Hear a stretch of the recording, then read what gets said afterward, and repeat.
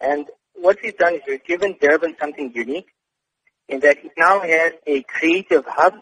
which is an incubator for up-and-coming artists in marketing, in graphic design, in arts and culture, which allows them to grow and to interact with like-minded people. With that, we've seen an instance where the neighboring buildings and properties and the entire area has now seen a reciprocal investment